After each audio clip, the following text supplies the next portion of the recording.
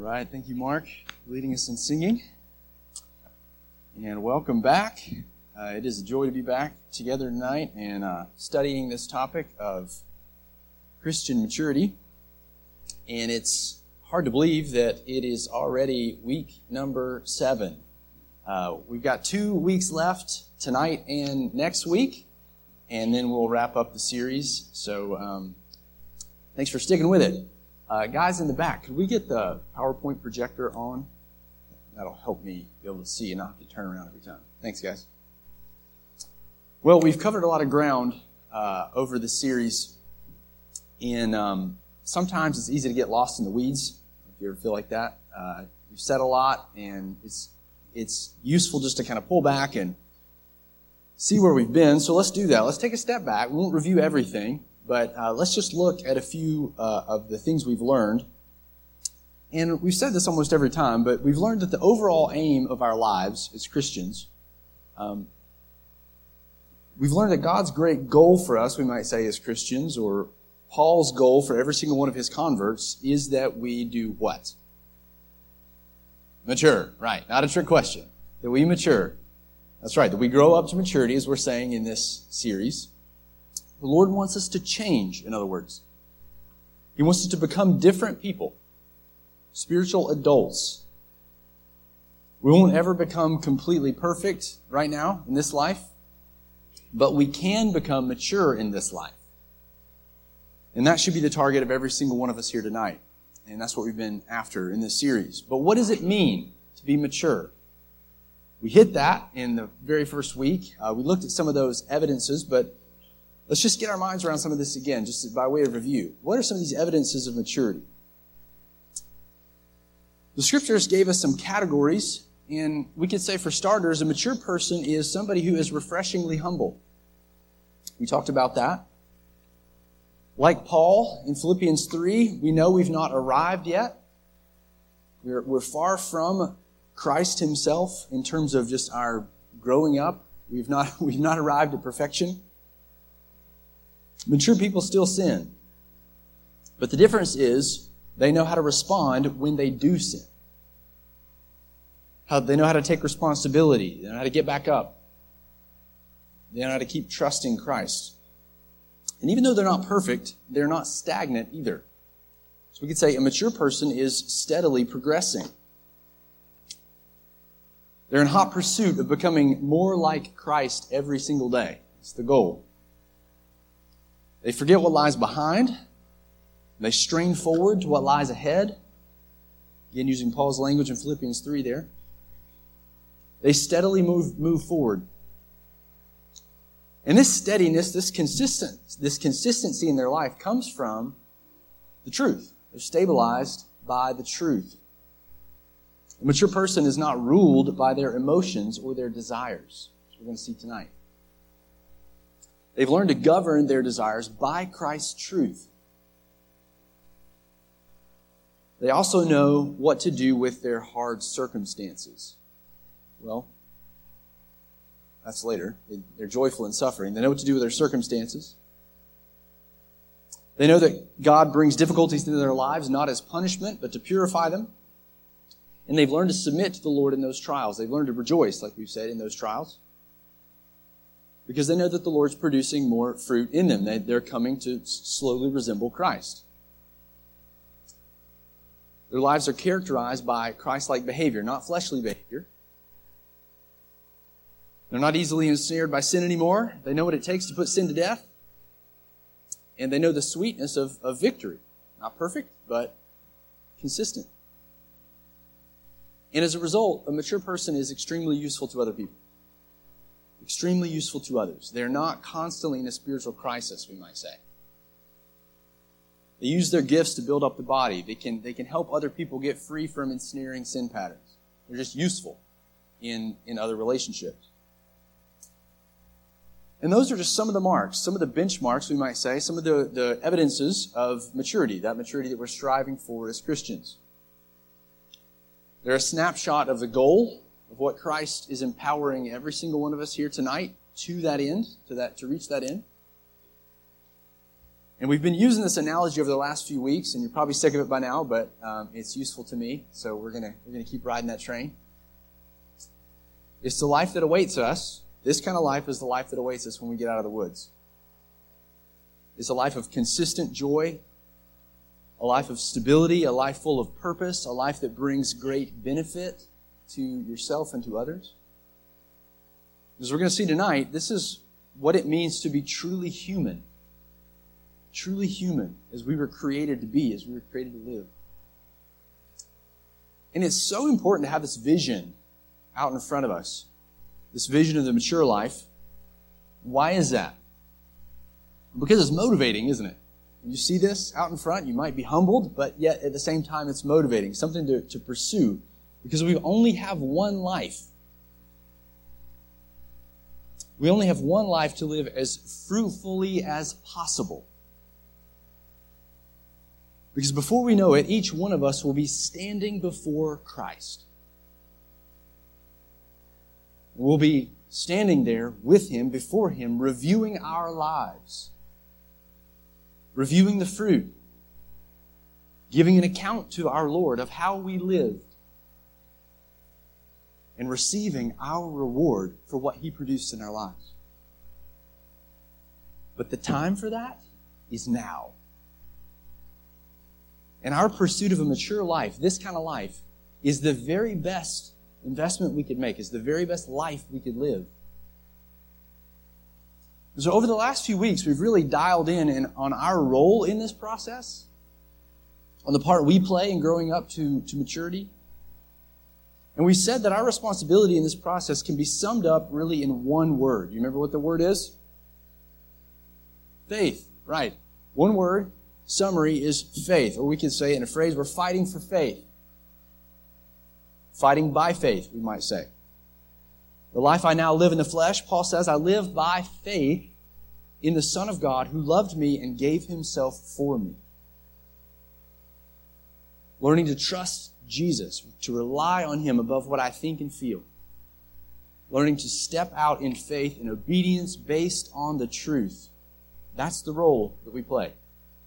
That's our role. And it's the fight to trust Jesus, the fight of faith. So we might say our role is fighting by faith. And then we've broken that fight down into stages. When it comes to making progress, think about progressing to maturity, it's a progress out of sin and toward righteousness. So the first step is breaking sin's pattern in our lives. It's getting my foot free from the trap, we've said. Getting free involves first responding biblically to our sin. We're going to unsnap that trap. We have to respond biblically to our sin and not continue to spiral downward. We can't keep hiding our sin like Adam did. We can't keep blame shifting like Adam did. We've got to admit it. We've got to take responsibility for it in honest confession. We can't try to self-atone and sew our own fig leaves. We've got to look to Christ for mercy. Not just that, but when we're ensnared, we have to seek help from others in the church, don't we? Other spiritual people, Galatians 6. But that's responding biblically to your sin. And that's the initial work of getting that foot free from the trap. But we've said, as good as it is to have a free foot, you're not out of the woods yet. You're just out of the trap. And those woods are full of more traps. You don't know the way out. And you don't have very good navigation instincts either. In fact, your old instincts, we could call them that, your old instincts lead you back into those same traps, back into the same patterns of anxiety, back into those same patterns of lust, of anger, fill in the blank. So that means you have to learn to reject those old instincts. Or as Paul says in Ephesians 4, to put off your old self, or to trash the old self, like we've said. Even though you're new creatures in Christ, new creatures with new desires for righteousness, even though that's true, we still carry with us this old self that we have to throw away. He's deceived. That deception churns up all kinds of desires in us for sin. And these desires oppose our new desires that we have in Christ. And so that means we've got to learn to discern His influence. To go back to the metaphor, we can't rely on our old instincts to get out of the woods. We have to. We can't trust what we feel. We can't trust what we desire. We can't trust how we used to think, or even the assessments that we make about what's true. Instead, Paul says we have to renew our minds. To renew our minds with truth. We looked at that extensively last time. If we're going to make our way out of the woods, if we're going to make our way to Christian maturity, we have to abandon our old instincts and learn to read the real map, the true map, the map that tells us what is accurate. Because this map locates the traps, and it shows us the path around them and back out. It shows us how to get out of the woods and not to return to those patterned lusts, those fits of rage, those bouts of self-pity. So the truth then is the only way out. It's the only way we'll be able to evaluate that reel that's going in our heads that we said. The Scripture helps us assess our own thoughts. It enables us to smoke out the deceptions of the old man. It enables us to replace those deceptions with truth. It shows us the path out of the woods, we've said. And not just out of the woods, as good as that is, but beyond the woods. It shows us the path to fruitful fields, to scenic views of waterfalls. And like we said a minute ago, it shows us the path to a truly fruitful life, a truly meaningful life, a truly mature life. And that means we have to know the map. We have to renew our minds. We have to believe what it says above what our instincts might tell us. That's mind renewal. But guess what? Even studying the map isn't enough to get out of the woods. What's required? You have to follow the map, right? You have to actually put one step in front of the other. You have to start walking. You've actually got to act on what's true. And that's actually Paul's final instruction in Ephesians 4. That's what Paul calls putting on the new self. It's learning to live in light of the truth. It's learning to walk a new path. So if you're not there already, you can turn to Ephesians 4.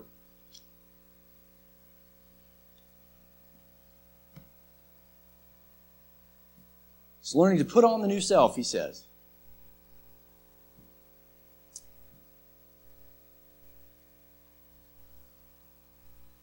And that means it's walking a new path, and sometimes that new path is clear. Sometimes it makes sense. Sometimes you want to follow that new path because it's appealing to you, and it happens almost instantly, right? Why is that? That's because you're a new creature in Christ. You're alive now. You have new desires you didn't have before. As the Lord renews your mind with His truth, as He exposes sin for what it is, sometimes your desires are just transformed instantly. In obedience then, walk in the path, we might say, it feels natural. It feels exhilarating. It feels like what we would expect a new heart to feel like. And so obedience in those cases is relatively easy. But sometimes, and probably in reality, more times than not, something else happens, doesn't it? You study the map, and you look up, what do you see? No path, right? So you look back down, you study the map, you look back up, no path. Make sure you got it right. Am I getting it right? Study the map, look back up, don't see a path. There should be a path here, you say, according to the map, but there is no path. And your old instincts kick in, right? Oh, no, not that way. Not that way. That's not the path. That's going to be hard. Look at those briars. You don't want to go that way. You're going to get scratched up. It's going to be difficult. You might get lost again. There's probably another bear trap under there. But the map says this is the path out. It's the only way out. So that means you've got to full-on clear a new path. And you've got to walk it. And that's hard. and that's putting on the new self. Sometimes it's easy and it feels right to act in line with the truth. Other times it feels like it's the hardest thing you've ever done. It's the scariest thing you've ever done. It's the most counterintuitive thing you've ever done. And especially in those areas of besetting sin. It feels like you're denying yourself. It feels like you're dying, because you are. You're putting to death the deeds of the body. And that's our next step in this fight of faith that we're calling it. We're cutting a new path here. We're learning to walk down that path, and that's what we're looking at tonight. That's our theme. We're going to look back at Ephesians 4. We'll start there, and then we'll look at some other places. But you can go ahead and turn there if you haven't already. And let's read these familiar verses one more time. Back beginning in verse 20, Paul writes, "But that is not the way you learned Christ, assuming that you have heard about him and were taught in him, as the truth is in Jesus. Number one, to put off your old self, which belongs to your former manner of life, and is corrupt through deceitful desires. And number two, to be renewed in the spirit of your minds. And number three, to put on the new self, created after the likeness of God in true righteousness and holiness." So tonight, I'm going to keep it simple, and we're just looking at 3 questions here. We want to ask and answer 3 questions about this process of putting on the new self. And the first thing we need to do before we dive into this practical application is really get our minds around this new self. So we're going to ask, what is this new self? What is it? What exactly are we putting on? What is the new self? Well, Paul takes some time here. He takes some time to describe this new self, and he does the same thing he did back in verse 22 when he described the old self, right? He gave us some color. And so what is this new self? Literally, it's the new man. Old man, new man. And this new man it's the way of describing a new human nature. A new human nature. Or a new humanity, we might say. A humanity that belongs to the new creation. So we'll call it's a new humanity. It's important to know that this is not the first time that Paul has used this phrase in the letter of Ephesians. In fact, here in chapter 4, he's echoing back to something he said in chapter 2. Back in chapter 2, you can go ahead and turn there, chapter 2, verse 15. He tells us about this new man, and that's the first time we see this in Ephesians.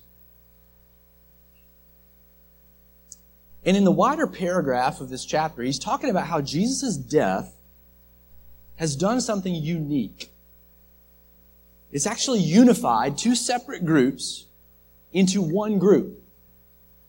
It's brought the Jews on the one hand and the Gentiles on the other, brought those 2 groups together, and Paul says that Christ has created something new.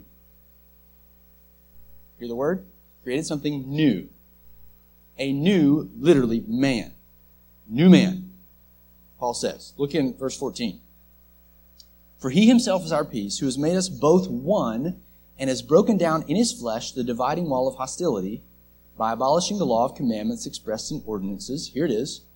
"That he might," here's why he did that, "that he might create in himself one," here's our phrase, "new man, in place of the 2.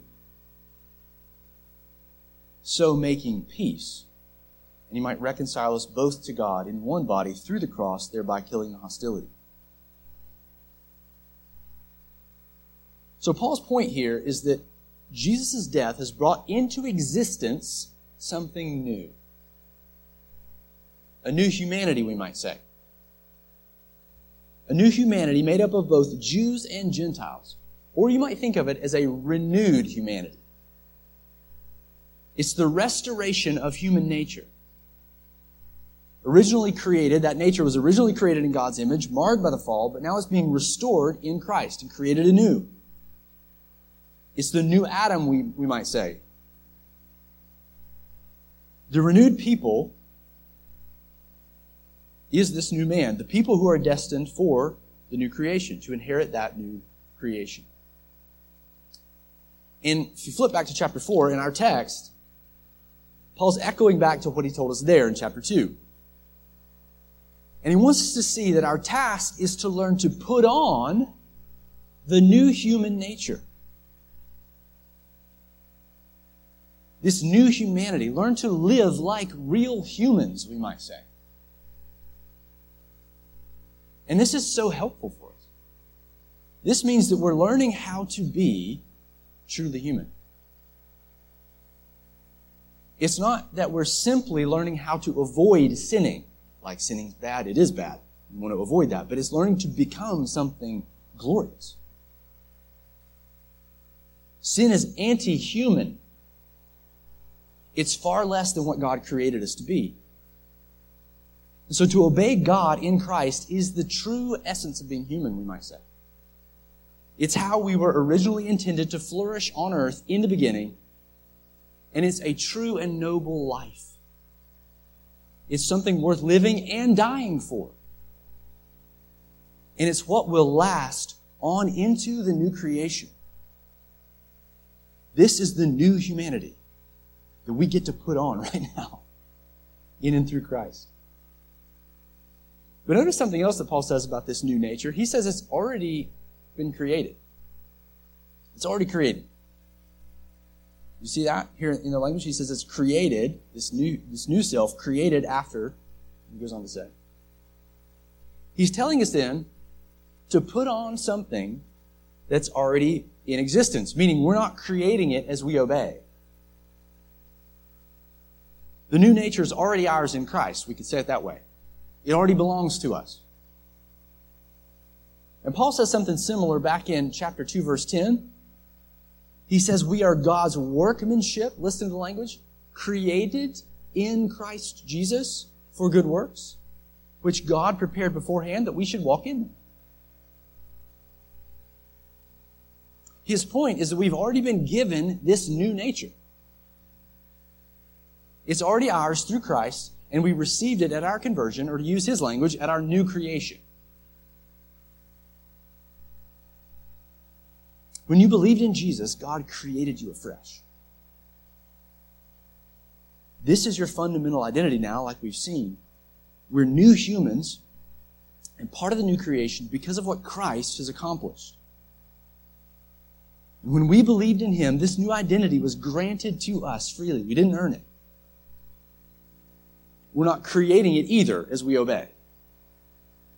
As we learn to obey, then, we're simply reflecting what is already ours in Christ. Or we can say it like this. We're learning to practice what's already ours in possession. Right? We're learning to practice what's already ours in possession. We've already got it. So Paul here is using a clothing metaphor, and to keep with that analogy, it's as though Christ has purchased and given to us the most beautiful and expensive clothing, the best wardrobe. Something we could never afford. They're his clothes, but now he's given them to us to actually put on. We have to put them on. We have to appropriate those clothes into our daily lives, we might say. We have to learn to manifest in our lives what's already been given to us, what we've already been created to become.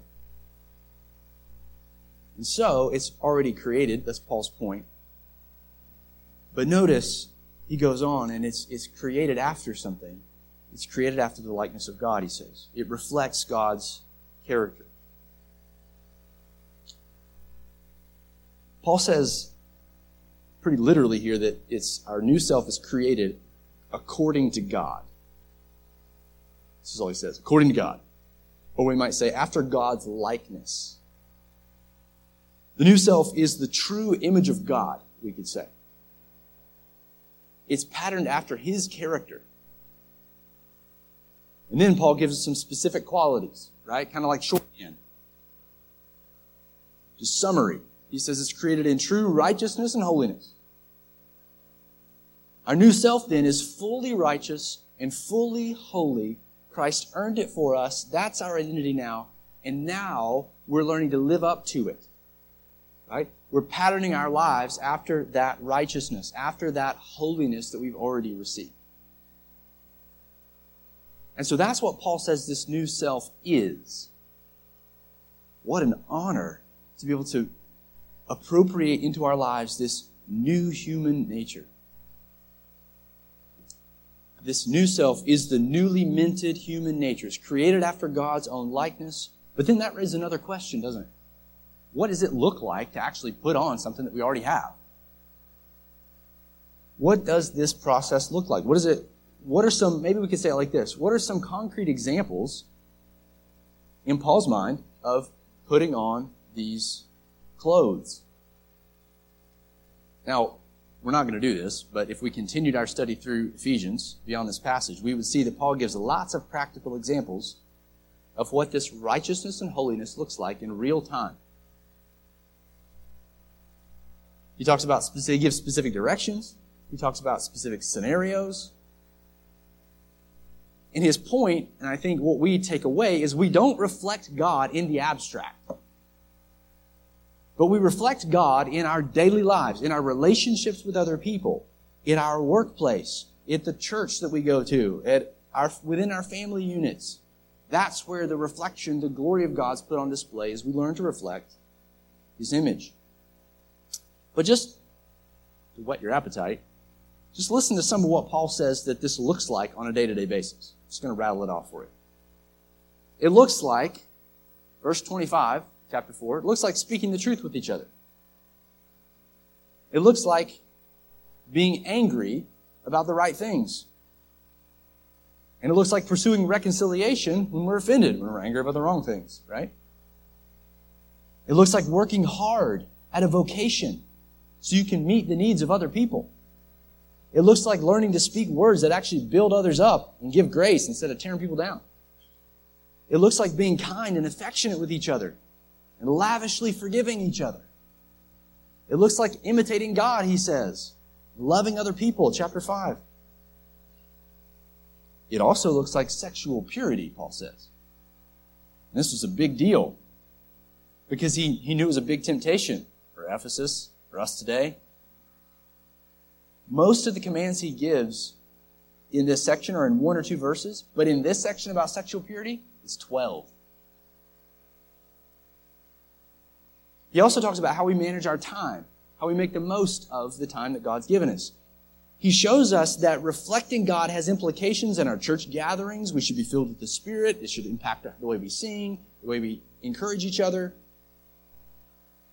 Then he breaks it down even further according to some specific life scenarios. For wives, looks like submitting to your husbands. Husbands, looks like sacrificially loving your wives. Children, looks like obeying their parents. Parents, looks like nourishing and instructing your children. Slaves, it looks like obeying your masters. Masters, it looks like treating your slaves with dignity and respect. The point is Paul's pressing this down.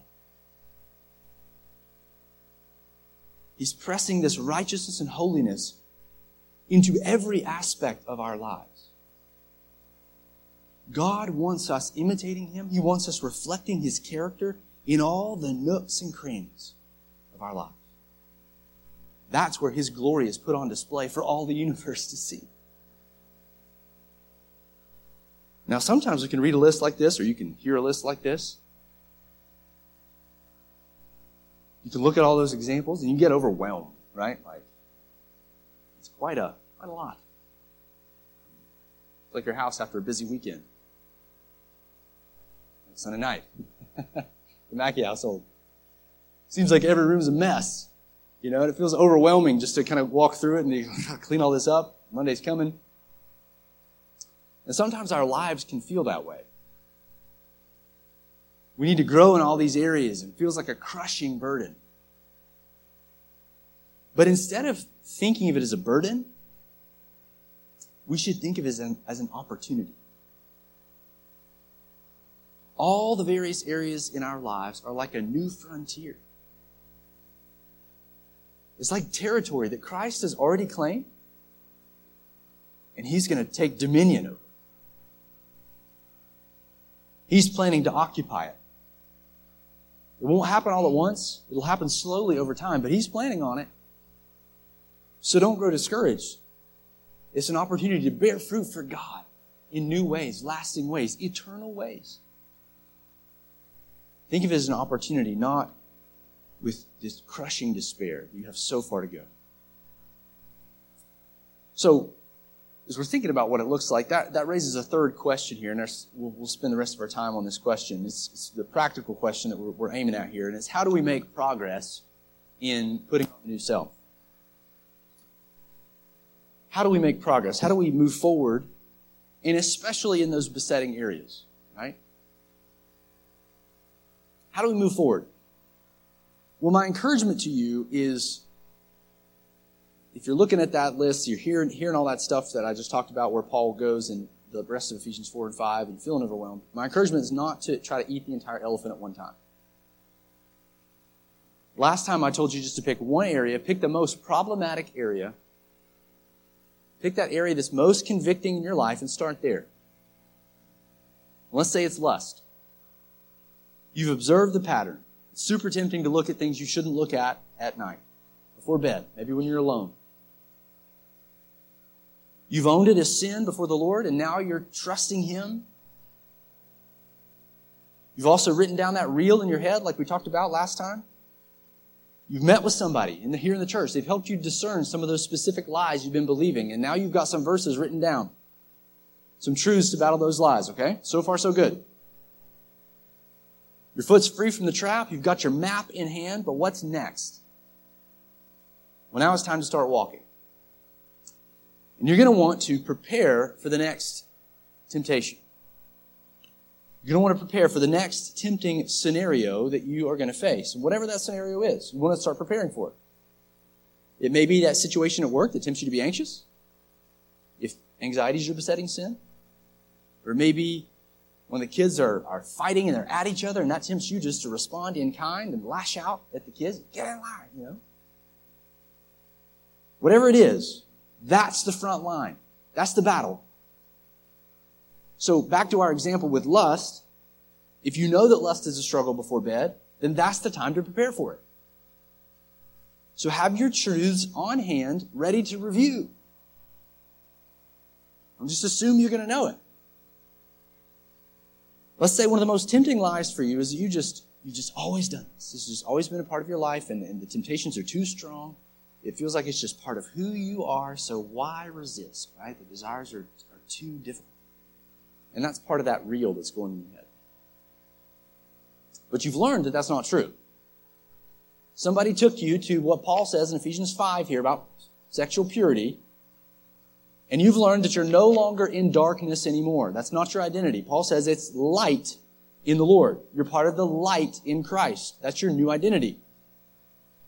That's what's true. So you've got that truth on hand, and you got it somewhere accessible, let's say, beside your bed on an index card, in your journal, wherever it is.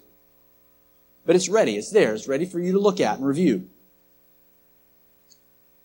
But you've also got to make sure, not just that you have the verses in hand, but you've also got to make a plan for what obedience will look like in that moment.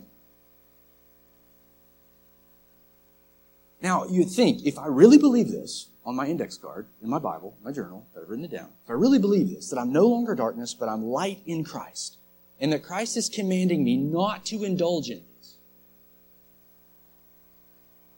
what should I do instead? Right? What's the path? How should I walk? Obviously, you won't entertain the lustful thoughts or look at lustful things online. That's obvious. So obedience would look like not taking any of those things with you in your bed, your phone, your computer, whatever it may be. But it will also look like not just the negative, but also doing something positive, doing something fruitful, right? What could you do instead? This is the question. What could you do instead in that moment that would build Christ's kingdom instead of Satan's kingdom? Well, another obvious choice would be sleep. Right? Sleep would build the Lord's kingdom because it would enable you to get up early and spend time in the Word and renew your mind before the day starts. Lots of things, right? But what if What if your mind's just still burning and lingering? You don't feel like you can go to sleep, right? You could journal a prayer for other people. You could start journaling, start mimicking the Valley of Vision, mimicking Paul's prayers in Ephesians. Start writing those prayers out in your journal.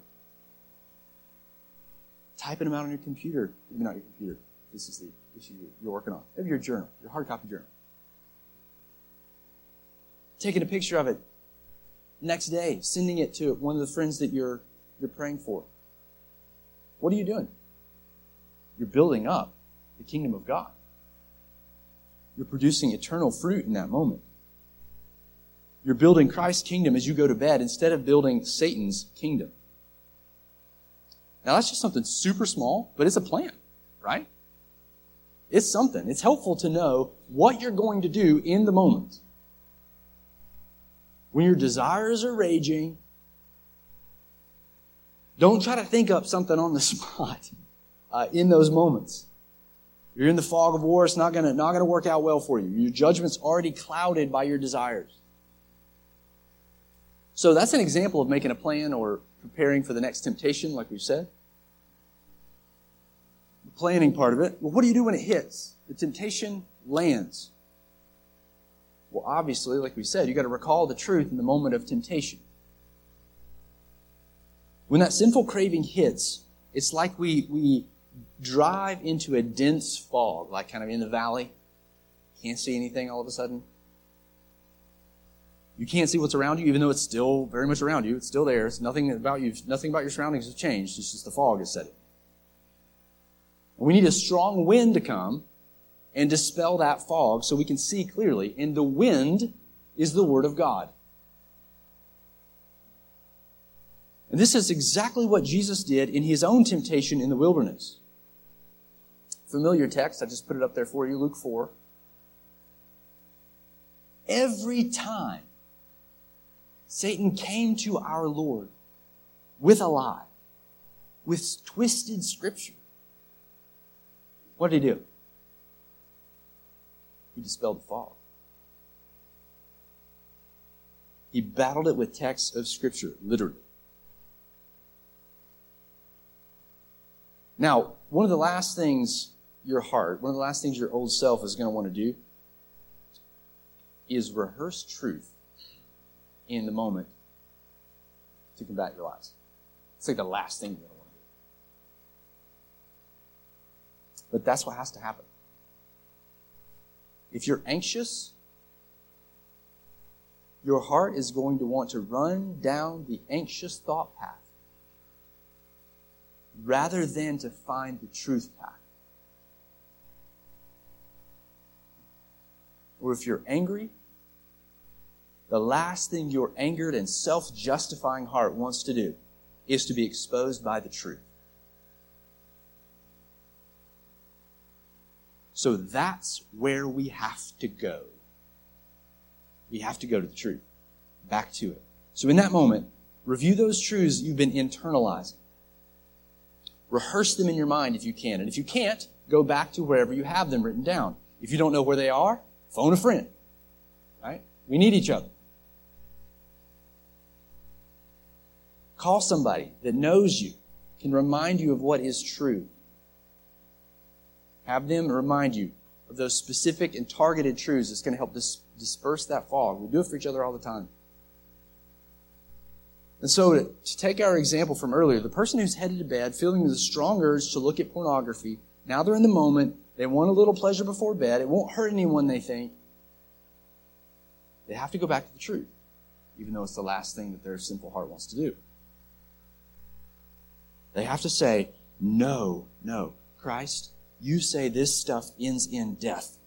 Proverbs 5. Say it ends in death. You say it won't be ultimately pleasurable because my conscience is going to be guilty. I'm going to have to face the shame of dishonoring you, Lord. I'm light in the Lord, Paul says. And there must not even be a hint of this in the church. Meaning I can't have a hint of this in my life. If I give in, I'll be defiling Timberlake since I'm a member there. I'm supporting Satan and this satanic pornography industry. rather than Christ if I give in. Changes the dynamics. Because that's true. What's happening? You're battling the lie that just popped up that says, how about a little pleasure for a day? Kind of mumbles too. That's the way my reel does. What? It's a joke. You're battling lies with truth. Now, sometimes reviewing the truth radically alters our desires, and praise God for that. Amen? But other times, reviewing the truth may only, get this, inflame the old self. Even more towards sin. And especially the closer you are to the beginning of this process. You start battling and boom!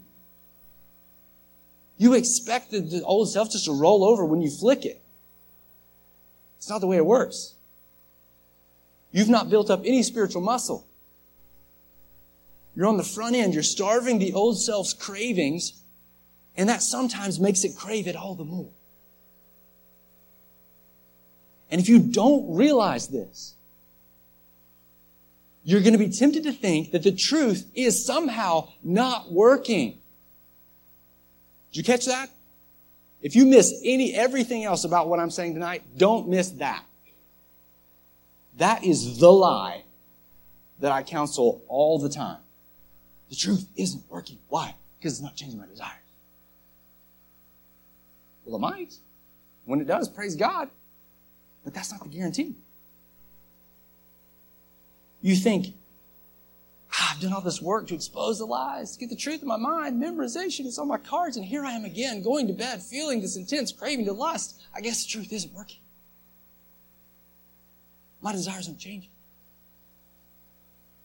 Or you might be tempted to doubt. Am I even a Christian? I've been working hard. Do I even have the Holy Spirit? Why do I still crave evil like this?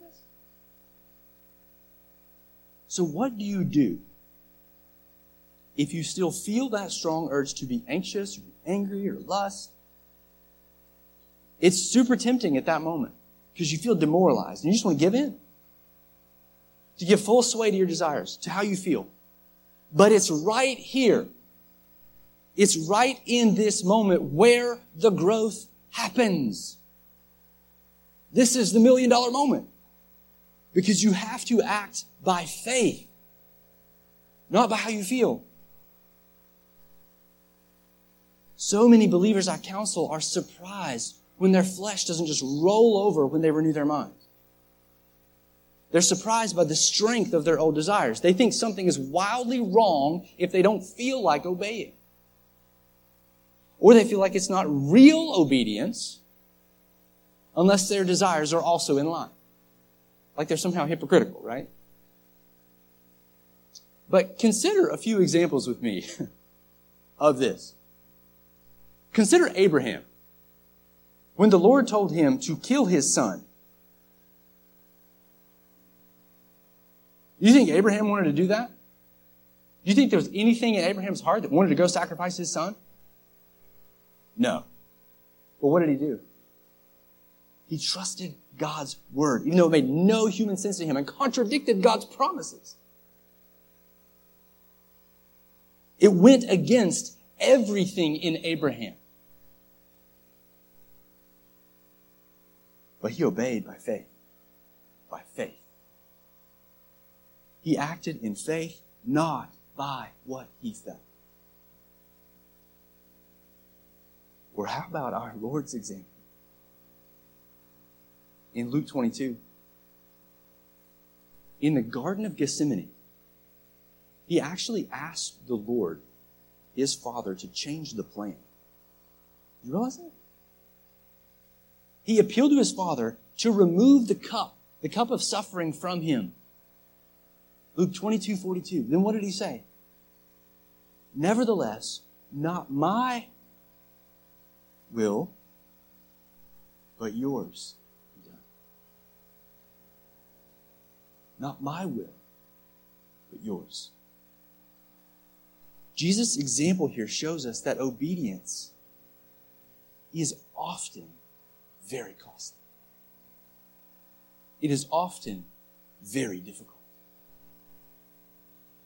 In a mysterious sense, one that I can't really explain to you right now, it ran contrary to the perfect will of the second person of the Trinity. Right? God's plan ran contrary to the Son of God's will in that moment. He didn't sin, but he also, in his humanity, did not want to face the full fury of the Father's wrath. And yet, he submitted his will to God's. He obeyed by faith. Now, if the Son of God had to yield his will to the Father, his perfect will, how much more will we have to yield our wills to the Father? We're talking about yielding our sinful self-will to the Father. We're talking about yielding our cravings to sin to the Father, right? So again, just trying to hammer this point home because it's so important.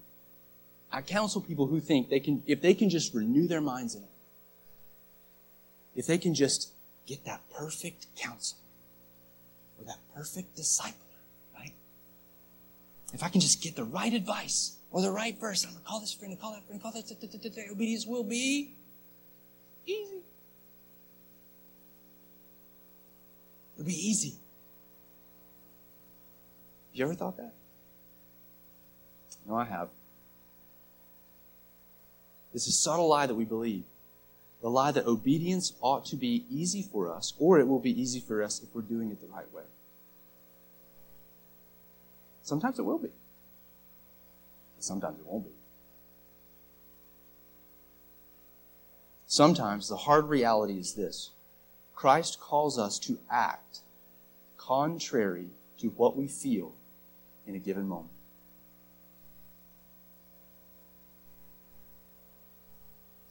And he modeled it for us. It's not hypocritical. Why? Because it's motivated by faith. It's rooted in what we believe. Our actions are rooted in truth, and it does not matter how we feel about it. Our feelings are not determined. We can rise above them by the power of God and obey in faith. So an example of what this sounds like, or what this looks like in this illustration we've been working out is, Father, you know my sinful cravings right now. I confess I really do want to give in to lust, but I'm going to yield my will to yours. Not my sinful self-will, but yours be done. Your will be done. I'm choosing to believe that your warnings are true. And I'm not going to act out in looking at what I shouldn't look at, even though I won't. Let me go do something else. When you get this principle, that faith and not feelings is at the root of our obedience, that is a game changer. That is when growth can really start happening. Growth will escalate in your life. And here's the good news, that the conscious choice to obey in faith, regardless of how you feel day in and day out, is precisely how you grow to maturity. So we can say it like this. We need to practice this day in and day out, constantly, like Hebrews 5 says. It's the day in and day out practice of these things that we've just described. It's the step-by-step path towards spiritual maturity. The renewal of your mind and the deliberate choice to act by faith and not by your feelings. Over time, equals maturity. And that's what the author of Hebrews says propels you to more discernment and more obedience. Look with me. I got it on the screen here. Hebrews 5:14. He says, solid food is for the mature, for those who have their powers of discernment trained by constant practice to distinguish good from evil. Did you catch how he describes a mature person there? He says they've had their powers of discernment trained. I mean, they're discerning people. And how did that happen? By constant practice. Constant practice. They were renewing their minds. They were choosing the good by faith in those daily choices. As hard as they might be in the moment, they were transformative over time.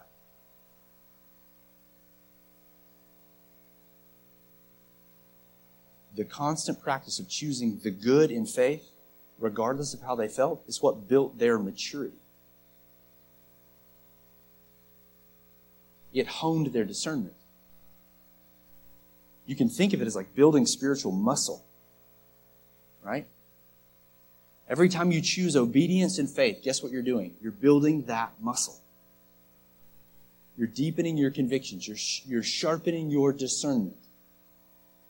Is it hard? Well, yeah, it's hard. Is it painful? Of course it's painful. You wake up sore the next morning, right?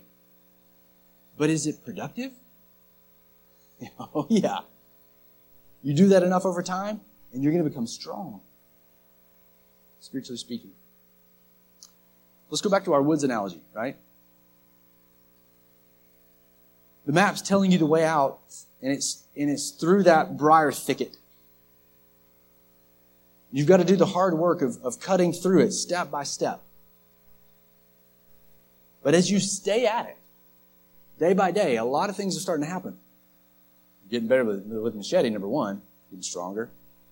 You look back, there's more of a path. You look down at your feet, the path's becoming more well-worn because that's the path you're walking on day in and day out. You look over to that old path, it's starting to grow over. That old path, the old ways of thinking, the old and corrupt behaviors, they've become overgrown. And eventually your new way of thinking and the new way of living becomes instinctual. Doesn't mean you won't ever go back to the old path, but it means the new path becomes more of the instinct. But it takes time. It takes constant practice. Like everything else does in life, by the way. And that's what the author of Hebrews is telling us. Now, there's a backdoor encouragement to all of this. And it's the accrual of obedience as the building of the spiritual muscle, we might say. As we do this, the more we obey, the stronger we become.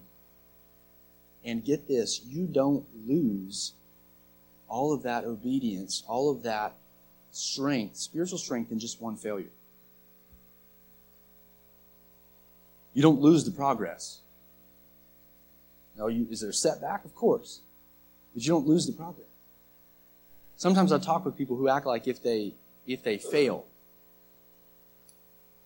if they kind of give in to a moment of weakness, they kind of lost the streak. You know what I'm talking about? You probably felt that. Yeah, I'm going so long without this thing. Sin again. Been doing so good, not getting angry at the kids, and then at the end of the day, it's like, just lost it.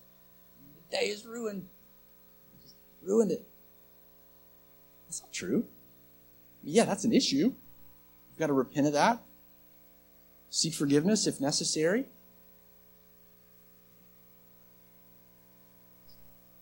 But we can't overlook the 1,000 other acts of obedience in that day. The 1,000 other acts of obedience by faith that's been cultivating spiritual muscle in that father or mother, whoever it was that grew up with the kids at the end of the day. The Spirit's been at work all day long, strengthening you, producing fruit. And that's not all lost because of one moment of sin. That spiritual muscle was gained. And so we can take heart in this process, even though it feels difficult, it's labor-intensive many times, that it's producing something that's lasting, that's going to stay with you, and ultimately going to transcend into eternity.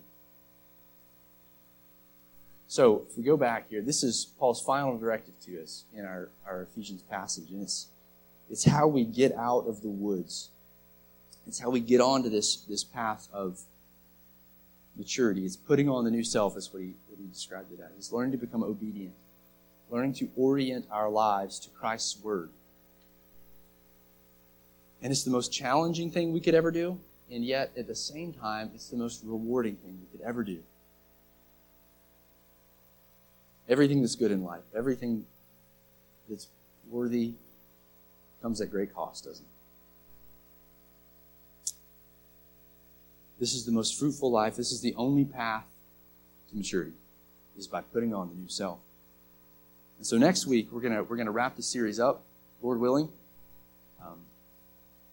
and we're gonna look at most likely where we go from here. So we're gonna kind of chart out a path forward of beyond Ephesians 4 here to see where do we go next in this journey to maturity, and we'll kind of tie everything up and hopefully bring it all together in that final message. So, amen. Let's pray. Father, we're grateful for the clarity of your word. We're grateful for the tenderness in how you shepherd us. Lord, we've not talked about this, but to use our analogy, you are with us in the woods. You're with us when we're caught in the bear trap. You're the one working mysteriously behind the scenes amidst all of this through the power of your Spirit to free our feet, to energize us, to move us forward, to help us cut the brush, to get us out, to produce fruit. And then on that final day, you reward us for the fruit. We're humbled by that. We're thankful. And I pray, Lord, that this message would be an encouragement to those who are struggling in besetting sin. And would it encourage them to take one step forward in this fight of faith. We pray in Jesus' name.